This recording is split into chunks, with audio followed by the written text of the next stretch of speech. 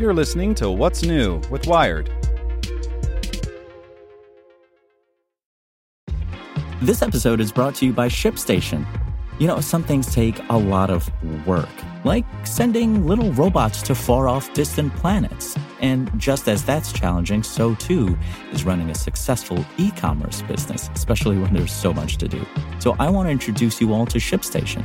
Now, I love using ShipStation because of its easy-to-use dashboard, which makes managing orders and printing labels a breeze and super smooth. Oh, and the customer service is just out of this world.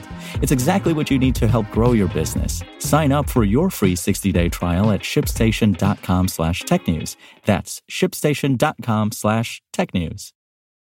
This podcast is supported by Tools and Weapons, the podcast hosted by Microsoft Vice Chair and President Brad Smith.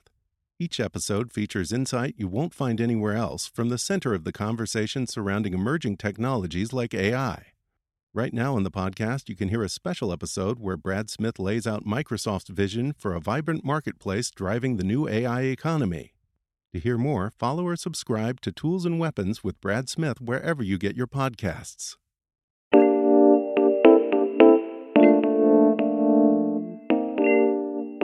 Good morning, I'm Mary Hildebrandt, and this is Tech in 2 with Wired. This clever gel works like a vaccine for wildfires. Today, scientists announced they have created an environmentally safe gel that could help prevent wildfires. The gel can be applied directly to vegetation, and unlike other flame retardants, it won't blow away in the wind. If adopted widely, it could be applied around the roads and utility infrastructure, where 84% of California's 300,000 fires in the last decade have ignited. Over the weekend, SpaceX CEO Elon Musk took the stage to show off a brand new spacecraft, a gleaming bullet-shaped rocket he calls Starship. The rocket may look like a fantasy, but it's the very real upper stage of SpaceX's next-generation rocket, which the company plans on using to carry humans to the moon and eventually Mars. Starship still has quite a bit of testing ahead of it, but Musk has already sold seats on the spacecraft for a trip around the moon. And now for today's fast fact, 0.7%. That's how often professional bowlers manage to convert the 7-10 split, about once every 145 attempts. It's widely considered the hardest shot to hit in bowling. Want more news you can use? Sign up for the Tech in 2 newsletter at wired.com/TT.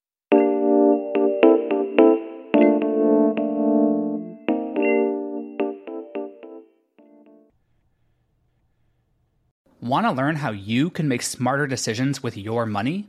Well, I've got the podcast for you. I'm Sean Piles, and I host NerdWallet's Smart Money Podcast. Our show features our team of nerds, personal finance experts in credit cards, banking, investing, and more. And they'll help you make the most of your money while cutting through the clutter and misinformation in today's world of personal finance.